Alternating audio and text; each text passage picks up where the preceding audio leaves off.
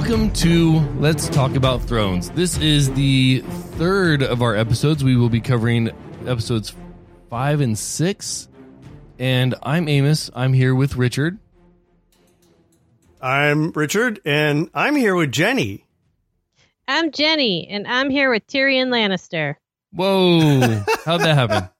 I don't know. It was a long night. Okay, so this episode's been a while, and these two episodes that we watched have it's chock full of content and character building. But man, there's just a few major things we really have to talk about. And let's start with the first one, which is the Wolf and the Lion. First of all, Richard, we got to get your impression on this first episode. Or do you just want to take them as a whole, because they kind of go together as one complete package? Yeah, they're the breath before the storm.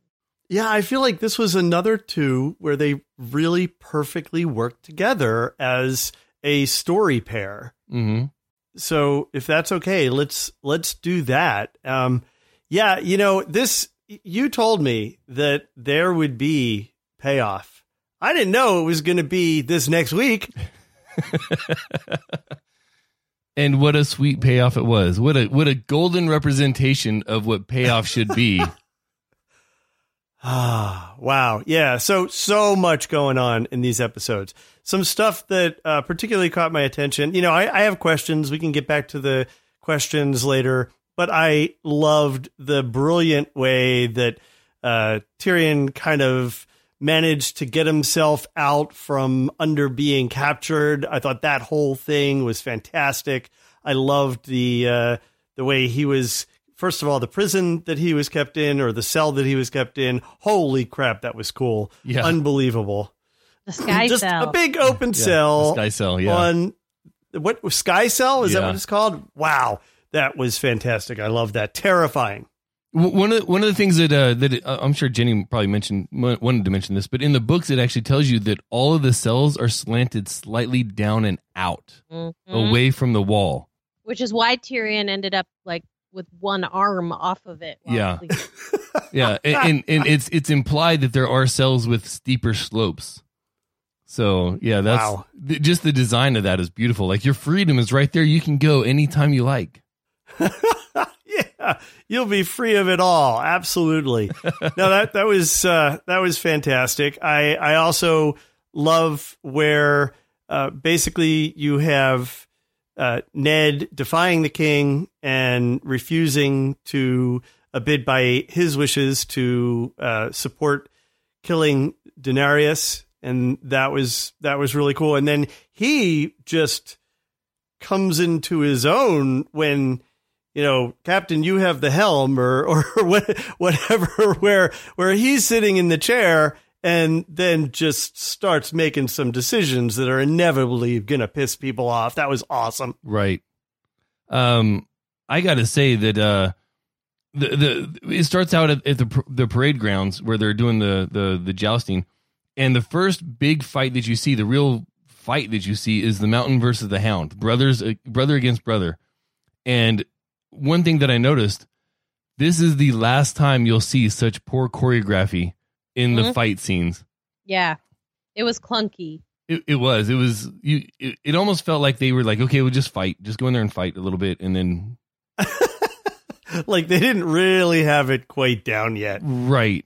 But to my memory, every fight scene after this is so well choreographed. You can't see, you don't get the Ultimate Warrior moment where he goes to clothesline Hulk Hogan, and Hulk Hogan just falls to the ground before his arm is even near him. You don't have that anymore after this. Yeah. I also had a really hard time with the Mountain's response to his horse. That was just kind of horrific. Yeah. There's almost a moment to say that the players aren't safe, and that includes the pets, There's a reason I've never seen a war horse, and Richard, I'm right there with you. Yeah. I just had a hard time with that. Also, if we didn't know it earlier, I think it was hinted at earlier. So Tyrell's gay. Yeah. Loras Tyrell? Yes, along with at least one other person. Okay. Tyrell and Renly. Renly is the He's what? He's the other brother, right? The youngest of the Baratheons, yes. Yeah. And can I just say, I was a little bit, I don't know what the right word is, irked, I guess, that are we really to believe that men were also so vain way back in whenever this fictitious time is that they bothered to shave their chests then too? What the fuck?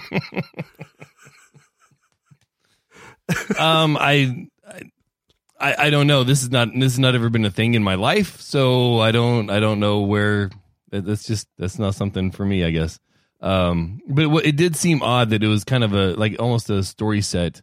If you want to link these two characters together in that way, that does seem to be a bit of an odd place to do it and a bit of an odd manner to do it, but it still worked for the story. So yeah, it did. It established them together, and whatever else is going to follow as a result of that. It seemed like it kind of came out of nowhere. So that was the only thing that struck me. Of course, we're kind of burying the lead, not the lead, but the conclusion, because the ultimate satisfying end for Viserys, I don't know how to pronounce his name. Doesn't matter, apparently, because he's gone. Yeah, that was the payoff that I promised you, and holy crap, just the entire manner in which it went. From the beginning of episode 5 to the end of episode 6, you knew there was only one path. It's just a matter of how it was going to go. Viserys was going to boil over. His time had come. His patience had worn out. He was going to be the tantrumy 4-year-old that is going to demand the lollipop, and he got it. Yeah, it was like lemon lollipop on his head. So it's a whole different kind of golden shower, I guess. Oh my God. There you go. He wanted his crown of gold. They held him down. He got his crown of gold. They poured the gold over his head, and that was one of those beautiful little scenes where it was gory, but it wasn't overly graphic. And then at the end of it, you just hear the clunk as his head hits the ground. And wow. Yeah, that was kind of phenomenal. And then one last thing that I had in my notes in terms of just kind of reveals, as it were, is the oh my God moment. Did anybody notice Joffrey doesn't have black hair? So last time we talked about it, you asked why it was such a thing, why they were going through their birth records, and I told them just wait. Right. Just wait. You will find out very quickly. And within like the first 5 minutes of the episode, oh, got it. Okay. Got it. Interesting. So guess what? You're probably not actually the heir to that throne that you think you're getting. Right. There are a few other things that I wanted to mention. Littlefinger versus Varys in the throne room. They're kind of laying their cards out and saying how much they know about each other's dealings and how they kind of deal in the same. They're both dealers in the same arena. They're both information hoarders and finders and gatherers. Right. And that was a great little moment there where they were essentially trying to top each other on how much they knew about each other. And it just kept escalating. You found out so much about both of them in that little bit of time. And it was just pure character and story development. It was great. Well, and so this is a classic scene where I wonder if that's how things played out in the novel, or was that kind of an aggregation of information presented in other ways somehow? Jenny? So this episode contains two things, or I guess we're calling it a super episode, right? Because it really is like the calm before the storm moment in this the current series season. of events, yeah. Yeah, you're getting a lot of backstory, which is important. But there's one scene in particular that I think takes place in the Wolf and the Lion, which I thought was amazing, which is Cersei and Robert, when he's estranged from his other husband, Ned, his life buddy, Yes. brother in arms, having one of the more incredible sit-down conversations you'll ever see in a first season episode, where a man and a woman who hate each other on principle realize that they are the only two things keeping the whole country together, have a moment of reflection, and then are cruel to each other once again and walk away. And it is a rare moment of television, and I love it. That was fantastic. I had in the notes that I took that they had the first honest conversation in 17 years. Right. At the last possible second to have it. And the way that it was done, and it's a complete tribute to the actors involved. I didn't actually write that down in my notes at all because I was so glued to the scene I've already seen and I've already read.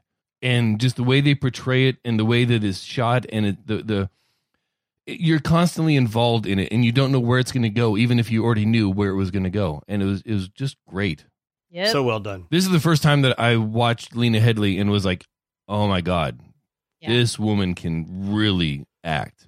Oh, she's awesome. She's an awesome actress. And I haven't really seen it yet in this series.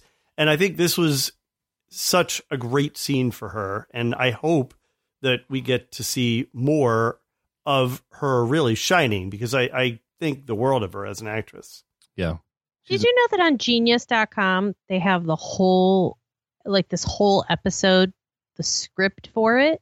Really? I did you can not just know that. read it. I'm literally sitting here reading it, and I'm just like, holy crap! People love this show. This episode, The Wolf and the Lion, I'm pretty sure it is in that first episode. Is maybe my favorite.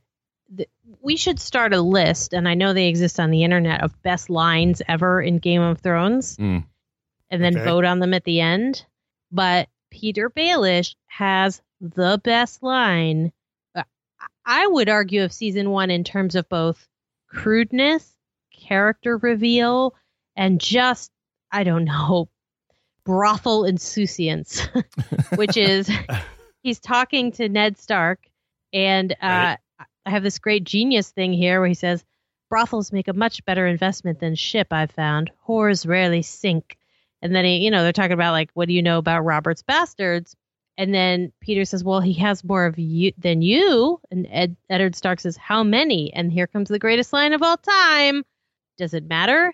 If you fuck enough women, some of them will give you presents, which in one sentence tells you every single thing you need to know about Peter Baelish. And that's why I've wrestled with that line. Yeah. But man, it is. there are several meanings to those words. Especially in regards to Peter Baelish. Yeah. And it's just a spectacular. Oh, man. It's just spectacular. Yeah. So what's interesting is I just didn't catch any significance in hearing that. I'm like, oh, that's clever. But she's right, though. Once you learn more about Peter Baelish, refer back to that line. Yeah. And it's really kind of ridiculous. And that's kind of my point, right? Yeah. I love that we have all these different perspectives, and I'm just totally not catching stuff that you're saying that they've actually planned this far, early in advance of things happening and characters being developed. I love that. Or George R.R. Martin did, because at this point, they're still basically perfectly chapter by chaptering the book. Right.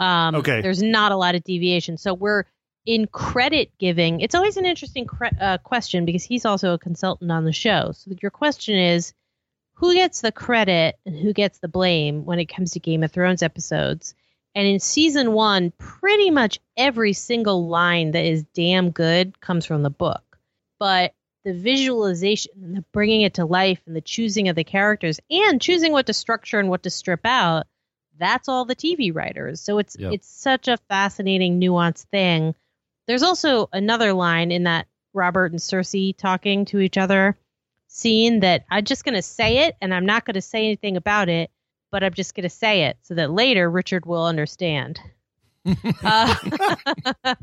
Which is they're talking about Lyanna Stark, who is, it may have just like breezed on by, but basically the first woman Robert ever loved and really loved and Cersei could never live up to, who died and was Ned's sister. And Cersei Baratheon says, what harm could Lyanna Stark's ghost do to either of us that we haven't done each other 100 times over? And I just thought the phrase Lyanna Stark's ghost had some serious multiple level meaning that I cannot explain right now. But ghost, think about ghost. Yeah. That's okay. all. That's crazy. Yeah. One more throwback, and I didn't even think about this when I saw the scene that eventually plays out in regards to it, but Arya and the guards. Yep. It's almost note for note for a scene that happens later on. Like she's already played this game before, and it's just amazing how it was right in the same, like totally different location, but the same players and the same strategy and everything else. It was great. Yeah. Oh, so good. Richard, you can't enjoy that for 7 more seasons. Yeah. You're sorry. Yeah. Okay. Great. Thanks. That's good to know, though. I'll try to remember this. Arya and the guards. Okay. All right. Mm-hmm. Write it down. So, yeah, I'll make a note. Was that episode 5 or 6? 5. 5. The end of 5. All right. Look, 2 lines while we're talking about fantastic lines in here. Tyrion, a Lannister always pays his debts. Mm-hmm. That was fantastically executed, particularly when he gives his bag of gold to the jailer. I thought that was just, again, spoke so much to the character that I think they're developing for Tyrion. I thought that was fantastic. Right, especially with him being Lannister, you kind of already have this tainted vision of him. So these little moments where he holds true to his word and stuff like that, it kind of just builds this very, very interesting character with him. He's always exceeding absolutely. your expectations. Awesome. And then the other, I was kind of surprised by a reasonably touching moment between Sansa and Joffrey, where he says to her, "I'll never again be cruel to you." And I had to wonder, is that true? Totally true. He's never cruel to her again. Mm-mm. Okay. Mm-mm. No, never. Okay. I don't know that I believe you with that tone that you have. As I've said often in this household today, what tone? Go ahead. Was there anything else that we needed to talk about in this episode? Other than Richard, what'd you think of this guy, Bran? Not Bran, Bronn. The guy who appears he was just in the tavern. He comes along for the cash when, what's her face, Stark? Mama Stark headed Catelyn. up to the Eyrie. Yeah, Catelyn. I don't know, my brain. Catelyn Stark's headed up to the Eyrie, and there's this guy, Bronn. He turns out to be a pretty good fighter, and he's just sort of lurking around the background of this thing. What were your thoughts on this gentleman? So I actually had a number of questions, and this was one of my questions. Was he actually kind of in cahoots with the group that ultimately ended up attacking them on the road? I don't think Bronn is actually in cahoots with anybody other than the person who promises to pay him next. Yes. Okay. All right. I don't know that answers my question necessarily, but I mean, because I was trying to figure out who was it who attacked them. Was it just some random a-holes? It was a mountain tribe. It's enough to say it was a mountain tribe. Yep. All right. It's one of the things that protects the Eyrie is the fact that the lands just outside the Eyrie are complete wildlands. So just getting to the Eyrie is a chore to itself. So then I have to say that in what I saw so far, I barely even noticed the character that you're talking about. Okay, that's fair. So that's kind of interesting. He fought on behalf of Tyrion. He's that guy. Okay. Oh, yeah. Okay. Which, all right, Jenny, knowing how the story kind of curves in the relationship that those two begin to build in these episodes, it's kind of remarkable that Bronn's part of the story in any way, shape, or form. Mm-hmm. But then you can't imagine it going forward without him. Yeah. So just the way they introduce characters in this series is just amazing, because you get these, oh, that's just a guy who gives a damn, and then three episodes from now we're like, oh, wow, that's why he's part of the story. Yep, he is the regular man. Yeah, he's the everyman that just gets caught up in the world that is. The doings of great lords and ladies. Okay. I believe those are actually his All words. Right. There's again with the character introductions. Osha was introduced in this episode. I don't even think she's given a name yet. Mm-hmm. Who? Her storyline has always confused me a little bit, and I'm sure the answer is in something I haven't read and hasn't been introduced into the show. But her storyline is always just a little confusing to me.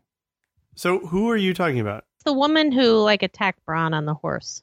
Right. The sole survivor okay. of the three. But what I think actually, if I was to give an explanation for why the character of Osha is always so confusing in the TV show, it has to do with Natalie Tena doing movies a lot. Does that make sense? Like, they keep trying to build her up into a character of significance, but she's always off doing other movies. So Right, I think that may be what happened there. I mean, ultimately, she serves the purpose that she's meant to serve. I'm sure. Yeah. But it's she there's a little bit of a confusing role for her, I guess. Mm-hmm. Okay, so let's see. Any other lines that we loved from either of these two episodes? That was it from the ones that I had written down. Well, no, but there will be now that I know we're looking for lines. Mm-hmm. I just want to make a list of all-time greatest Thrones lines and then vote on them. So That's the first one. That's the one where I when I was watching this show for the first time, I just sat right up in my chair. I was like, holy God. Old gods in the new. All right, Richard, any other questions that we can try not to spoil for you? Well, I actually have some more questions. Can we talk about Caitlyn's freaky sister? Oh, yeah. How have we not talked about Liza Aaron and her, extended son love? Yeah. So how old is he as he's sucking on her tit? 7 years old. I believe it's called a breast. It's called a breast. There's a function in this society, which you have possibly taken advantage of when you were too young to remember, but probably not for as long. And I don't know your life. Probably not for as long as Liza Aaron has been nursing Robin Aaron. Yeah. Yeah, I think that's a fair assessment. I mean, wow. So all I'm going to say about that is, Liza and Robin, their relationship, it really characterizes the Eyrie very well. Yes. The entire, that particular kingdom, that one of the 7 kingdoms, really holds true to their leadership's example. Right. So, and when we return there later on in the series, now having that base of Liza and Robin, you'll know what to expect, and that is to not know what to expect, and it kind of throws you for a loop. Every time you go back to the Eyrie, it throws you for another loop. It's a crazy place. I don't think people should live there. Altitude. I think it's the altitude. So what is she? Is she the queen? So in the very first episode, we saw that Jon Arryn, is it Jon? Yeah. Jon Arryn was the old hand of the king. He died. You saw his funeral with the little rocks in his eyes and all that. Lysa is Jon's widow. So when Jon died, she ran back to the Vale, back to Eyrie, to escape the Lannisters because she thought the Lannisters were coming to get her. That's why she sent the letter to Catelyn, who is her sister. Okay. And she's sort of like, there's a lord and lady who runs every kingdom. So you know how they call it the 7 kingdoms? Yeah. And you haven't heard of all these 7 kingdoms, but you know that there's a Winterfell, and you know that there's I guess the Eyrie is the home of that area, but I don't know what that land is called, the Jon Arryn's turf. Okay. But the point is, and you've also heard of, you might have heard of Dorne, maybe, Dorne, something about Dornish women. These are all different kingdoms in Game of Thrones. And there's always a head of household that runs them, like the Starks run Winterfell and the Aarons run the Eyrie, that sort of a thing. So Jenny, you are right. The Eyrie is the city. The Eyrie is the equivalent to Winterfell. The Vale is equivalent to Winterfell, the land. So smart. Yep. It's because I have a book that has all the stuff. Smart. Oh, good to have a book with all the stuff. I try. If I can't be prepared, I'll have stuff prepared for me. So you're seeing you're fine. The world is getting bigger for you. At first, it was really about the Starks, the Baratheons, and the Lannisters, and the Snow People, and the Wall.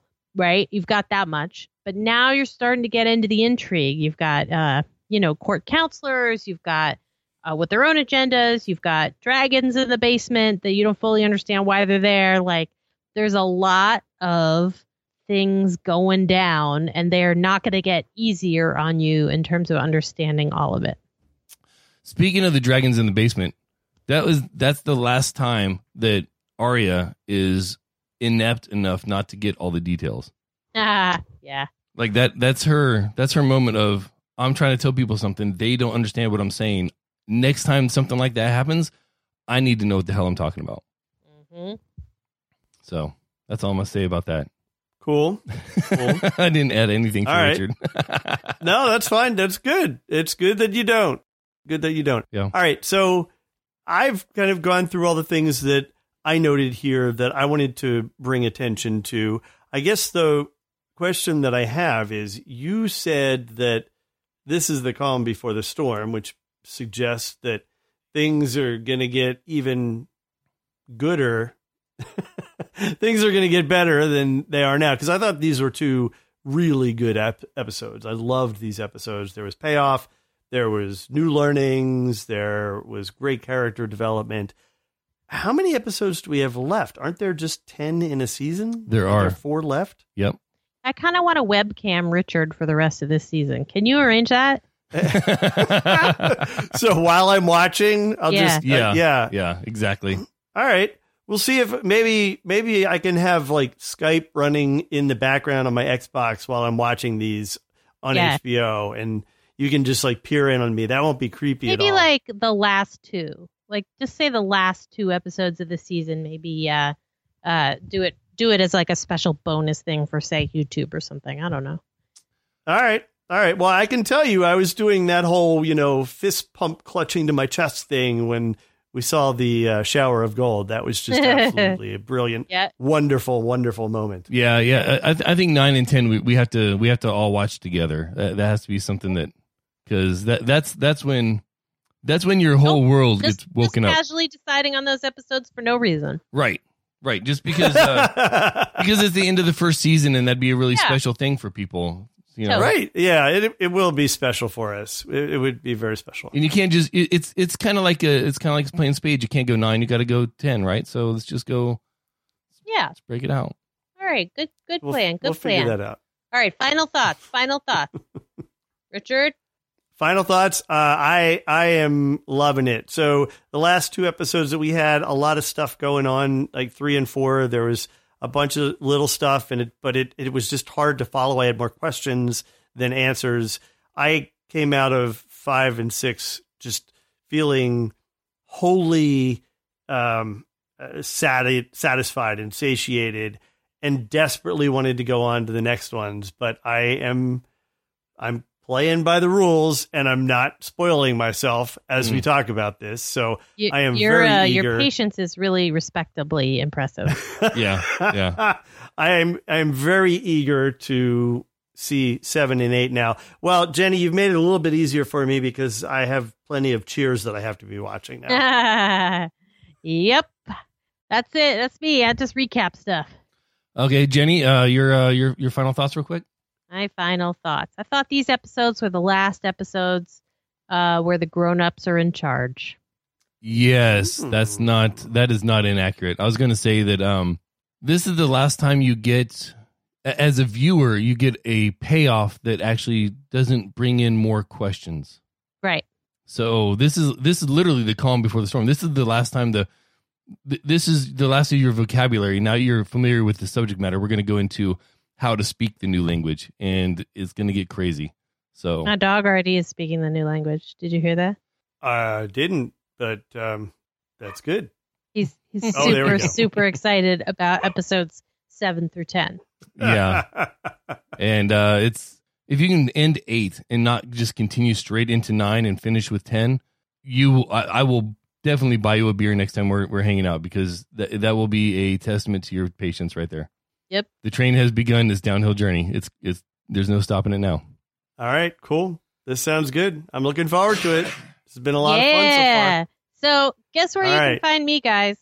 On the interwebs. Accurate. Watching Cheers. Yes, also accurate. If you go to letstalkaboutcheers.com, you will find another recap show in which Jenny Josephson and Matt Flanagan talk about a TV show that was to Matt, and Jenny is coming along with at various degrees of understanding and empathy. And so if you want to go there, let's talk about Cheers. You can also find it for now in the Tell It Anyway feed, and I'm always on Twitter at JEJ23, although not today because this is an awful day on Twitter. I need to thank you for that show because I am enjoying that so much. Aww. I never expected that I would rewatch Cheers. It's probably going to take us years to do it, but man, it's been fun. It is fun. I really am a big fan. Richard, where can people find you? People can find me at the Digital Media Zone. I write about technology related to entertainment and home automation, and I host two other podcasts. One is called Entertainment 2.0, and the other is Home On. And on Home On, coming up, we have lots of cool stuff because there's lots going on in the home automation space these days. Jenny, I got to get you on that one of these days. Sure. My home is unautomated. I know, but I know that you are all about the Amazon Echo. No, that's true.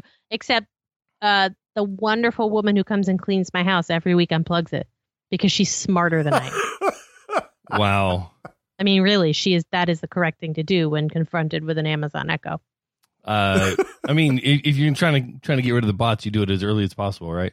Yeah. So she's wiser than I am. So. And someday the Amazon Echo is going to control me. Anyway, Amos, where can people find you? You can find me on Twitter at Ethan Caine, ETHANCAINE. I also host two podcasts. One's called Undaunted, where I interview podcasters about how they got into podcasting and what it means to them. And the other one is the Ritual Misery podcast. And you can find that every Thursday night on the old Twitch. We're having a lot of fun over there. Just got affiliated, and it's amazing. Yay! Awesome. So for Richard, for Jenny, and for myself, we'll see you next time when we talk about Thrones.